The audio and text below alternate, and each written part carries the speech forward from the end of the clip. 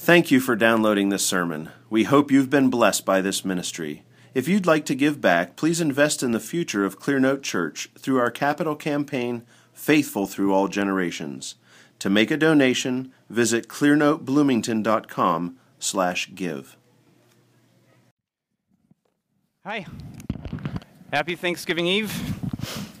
Tonight, we're here to sing God's praises and later to eat pie, also to listen to me.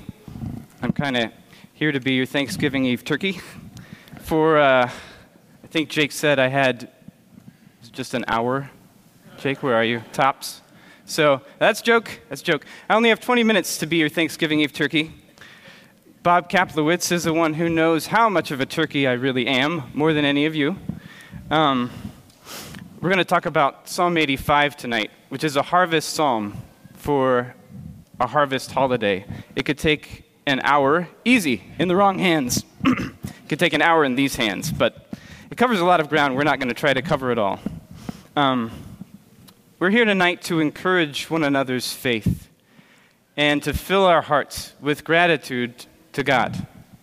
That's what we're doing. We want to be happy in Jesus. And this psalm gets into that. That's why it's going to be helpful, I hope. So tomorrow, some of you, I hope most of you in the room, get to eat turkey and stuff with people who love you, people that you love, and people who love Jesus. That will be kind of like tonight. You'll be encouraged and strengthened. Some of you, maybe you're not going to eat with people who love Jesus, but you're going to eat with people, friends or family, who you love, and people who love you. And some of you are not maybe looking forward so much to eating turkey tomorrow because you're going to be with people it's hard to be with because they don't love Jesus, they don't respect your faith in God. They don't respect your convictions. They don't respect the truth. Maybe they've let you know that they scorn you for it. And if you're not going to have a Thanksgiving like that tomorrow, that's great, but you probably had one. Probably we all have. Probably we all have mixtures that are like that. So sometimes a meal like that can be an agony. You keep your head down and you bite back what you were going to say because it wouldn't have been helpful. And you just try a little more turkey, maybe the dark meat this time. Or you just have another kind of pie. There's always too much pie. There's too much pie here tonight. There will be too much pie tomorrow. So you can keep yourself moving along through the meal, even if it feels like an eternity. Tonight is your pre-feast feast. It's your pre-game encouragement. It's the time when you can put something in your heart to take with you to your meal so that no matter what tensions are getting passed around the table with the butter and the gravy, you can have a happy heart towards God. So let's read Psalm 85. I think it's going to be up there, but if it's not, oh, it is. Good. For the choir director, a psalm of the sons of Korah. O Lord, you showed favor to your land. You restored the captivity of Jacob. You forgave the iniquity of your people. You covered all their sin. You withdrew all your fury. You turned away from your burning anger. Restore us, O God of our salvation, and cause your indignation toward us to cease. Will you be angry with us forever? Will you prolong your anger to all generations? Will you not yourself revive us again, that your people may rejoice in you? Show us your loving kindness, O Lord, and grant us your salvation. I will hear what God the Lord will say, for he will speak peace to his people, to his godly ones, but let them not turn back to folly. Surely his salvation is near to those who fear him, that glory may dwell in our land. Loving kindness and truth have met together. Righteousness and peace have kissed each other. Truth springs from the earth, and righteousness looks down from heaven. Indeed, the Lord will give what is good, and our land will yield its produce. Righteousness will go before him, and will make his footsteps into a way. So I'm not going to spend much time on the first 7 verses, but a couple minutes. So you heard the psalmist praying about his people, the people of God. And you heard him praying about what? He mentions it a couple times in the psalm, the land. He's very attuned to the land. He's very attuned to the people of God. And he's very attuned to God's indignation. Some of you think a lot about politics. Some of you think a lot about America. Some of you, even during the holidays, you don't get it off your mind. Maybe none of us do entirely. Some of you are thinking of the sins of the American people. And you're wondering, what is God doing with us? And what's God going to do to us?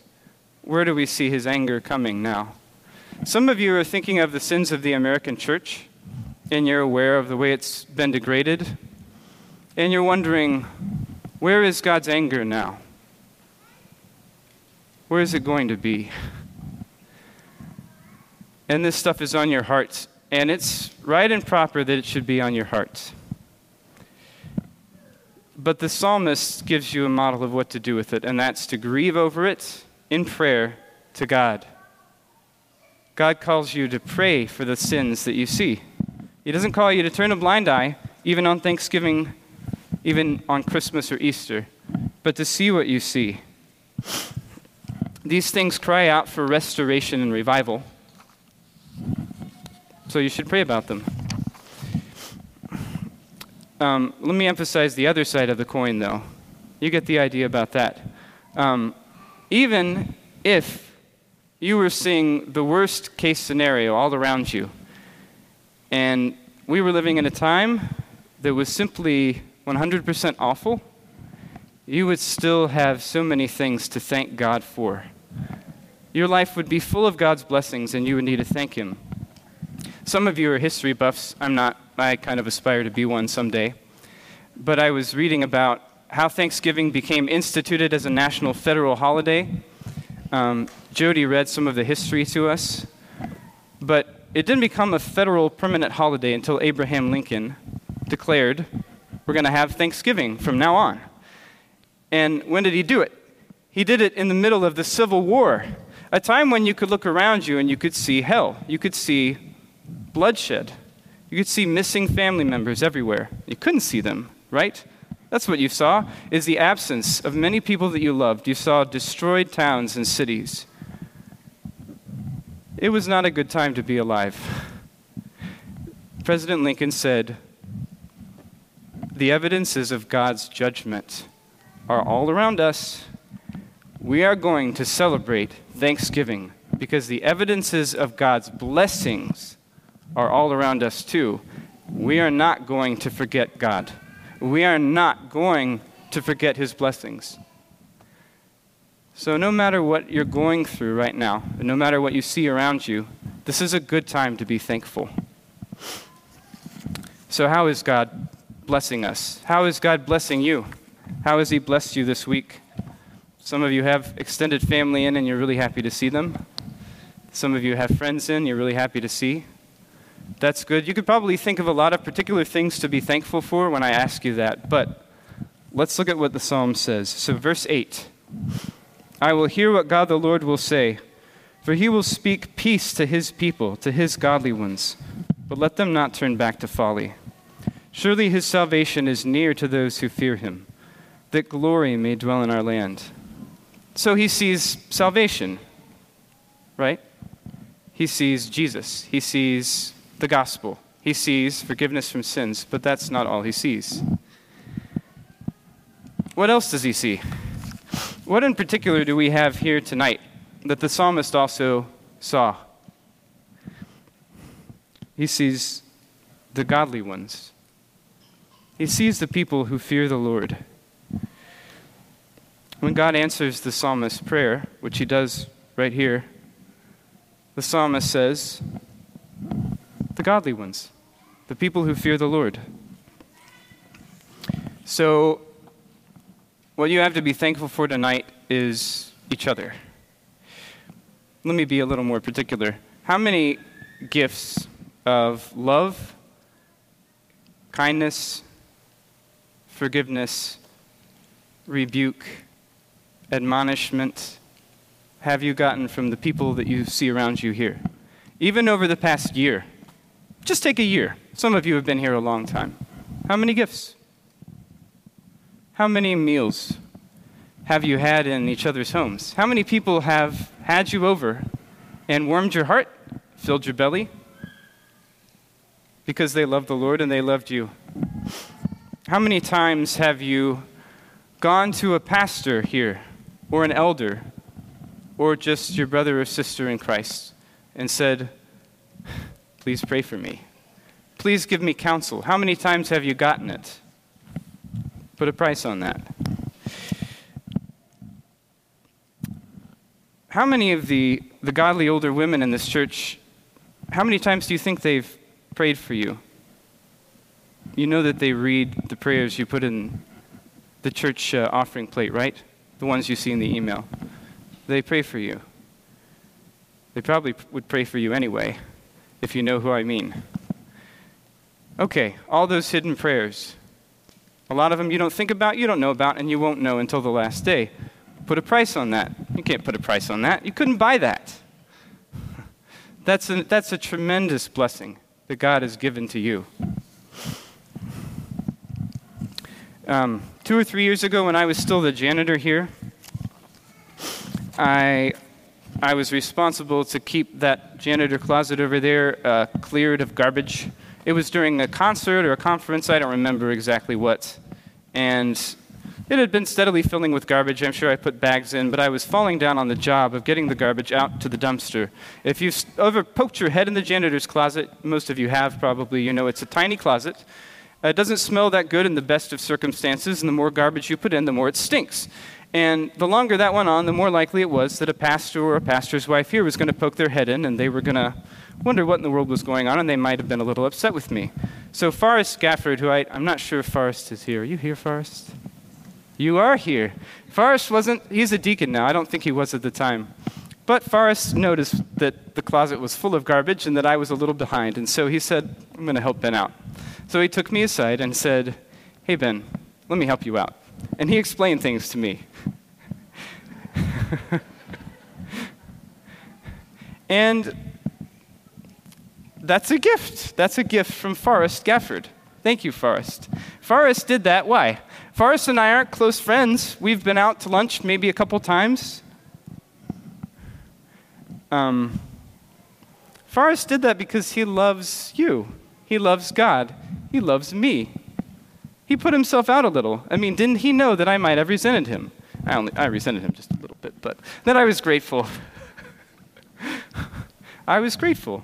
Okay, that's one instance. And if I just went over the number of rebukes and admonitions you receive, maybe I get a few more than you do because I'm in the pastor's college, and so I'm just kind of exposed sometimes.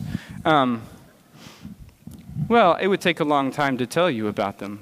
There's a lot of other kindnesses. There's a lot of meals that I could tell you about. What about my former church in Tacoma that I lived in Tacoma for 10 years? Times without number, I was at people's houses for meals, and I was shown kindness. What about when I was a little kid and I was even more unaware of the blessing that the people of God were? Well, more like completely oblivious that the church was any kind of blessing to me, even though it often was. What about that? There's too much to count, and you all have things like that. You all have too much to count. Do you think any of you, by the way, do you think any of you deserve hugs? This is a pretty huggy church. It's huggier than the church I used to be a part of, and it's great. But look, you don't deserve hugs. You don't deserve any hugs. People hug you, the pastors hug you, other people hug you because they love you, because God has poured out his love on them through Jesus Christ. And so you get hugs, right? This is a harvest psalm. And glory is the harvest. It says in verse 9 that glory may dwell in our land. Well, what am I talking about when I'm talking about prayers, hugs, rebukes, hospitality? I'm talking about glory. Maybe you were looking for a light show, but there's glory all around you. Every day. Every time you meet in this place, you see God's glory. You see it in one another. Everyone has probably colored a picture of a cornucopia in elementary school. I've never seen an actual cornucopia on an actual table, I don't think. But the whole point of a cornucopia is it means what? Overflowing blessing. A picture of a cornucopia, everything is spilling out of it. It can't be contained. You're not looking inside the cornucopia for that one cranberry that's in there. No, it's all over the table. So verses 10 and 11, I'm going to read on. This is, think cornucopia, right? Think an overabundance of things that God is doing and giving to you. Loving kindness and truth have met together. Righteousness and peace have kissed each other. Truth springs from the earth, and righteousness looks down from heaven. Loving kindness, the loving kindness of God to you, the loving kindness you've received from one another. Truth, the truth you've heard from one another's lips in response to what Christ has done. The kindnesses that have been shown you. The righteousness that God has trained you in as you've come to church. And the peace. Imperfect, all of it, because you're a messy group of people. I mean, I speak as someone who knows you. I'm pretty messy myself. We're all messy, but these things are real. They're here because God's Spirit lives in us. And we have to be grateful for them. I hope you can see that.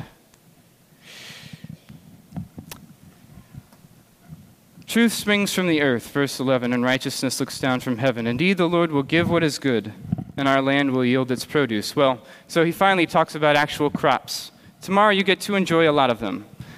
Wheat, corn, soybeans. None of you maybe will have to endure tofu at your Thanksgiving. But if you do, remember, we grow that in Indiana. Pigs, turkeys, we raise those here too. And they get to your Thanksgiving table, I hope. All of those things exist. Why? Because God gave a blessing from heaven and caused seeds to grow and little animals to grow that might have died. The love that you enjoy from God and from one another would be enough to get you through a famine. It's done that for a lot of our poor brothers and sisters. Tomorrow, I guess it will do that for a lot of them in other countries. There's no famine here, though. We even have pie. Pie is not exactly necessary for human existence, but it's a pretty nice blessing from God, right? So God has brought up all of these good things out of the ground for you to enjoy. And you need to put these in your heart. Put these people in your heart. What's the harvest of God? What's the harvest of God? What's the crop that God has grown? Well, it's you. You're a planting of the Lord. You're looking around you at people who used to be dead, and now they're alive in Christ. We can't afford to take each other for granted. So no matter what kind of a Thanksgiving you're heading into tomorrow, and how much you're looking forward to it or not, take this with you. The glory of God. Put it in your heart. Let your heart overflow with it. This takes a little faith. What should we do about that right now? Well, in a minute, you'll have a chance to say things that you're thankful for. And then we can sing to God about it. And then we can eat pie. Let's pray. Father, we give praise and glory to you because you alone have brought all the good things that we enjoy. You have brought us salvation and the forgiveness of our sins in Jesus Christ. And you have brought us one another because you have put your Spirit in us so that we could be a display of your glory in our land. And we pray that you would help us to see that and to be glad in it. And we pray that you would bless us in that way tonight. In Jesus' name we pray. Amen.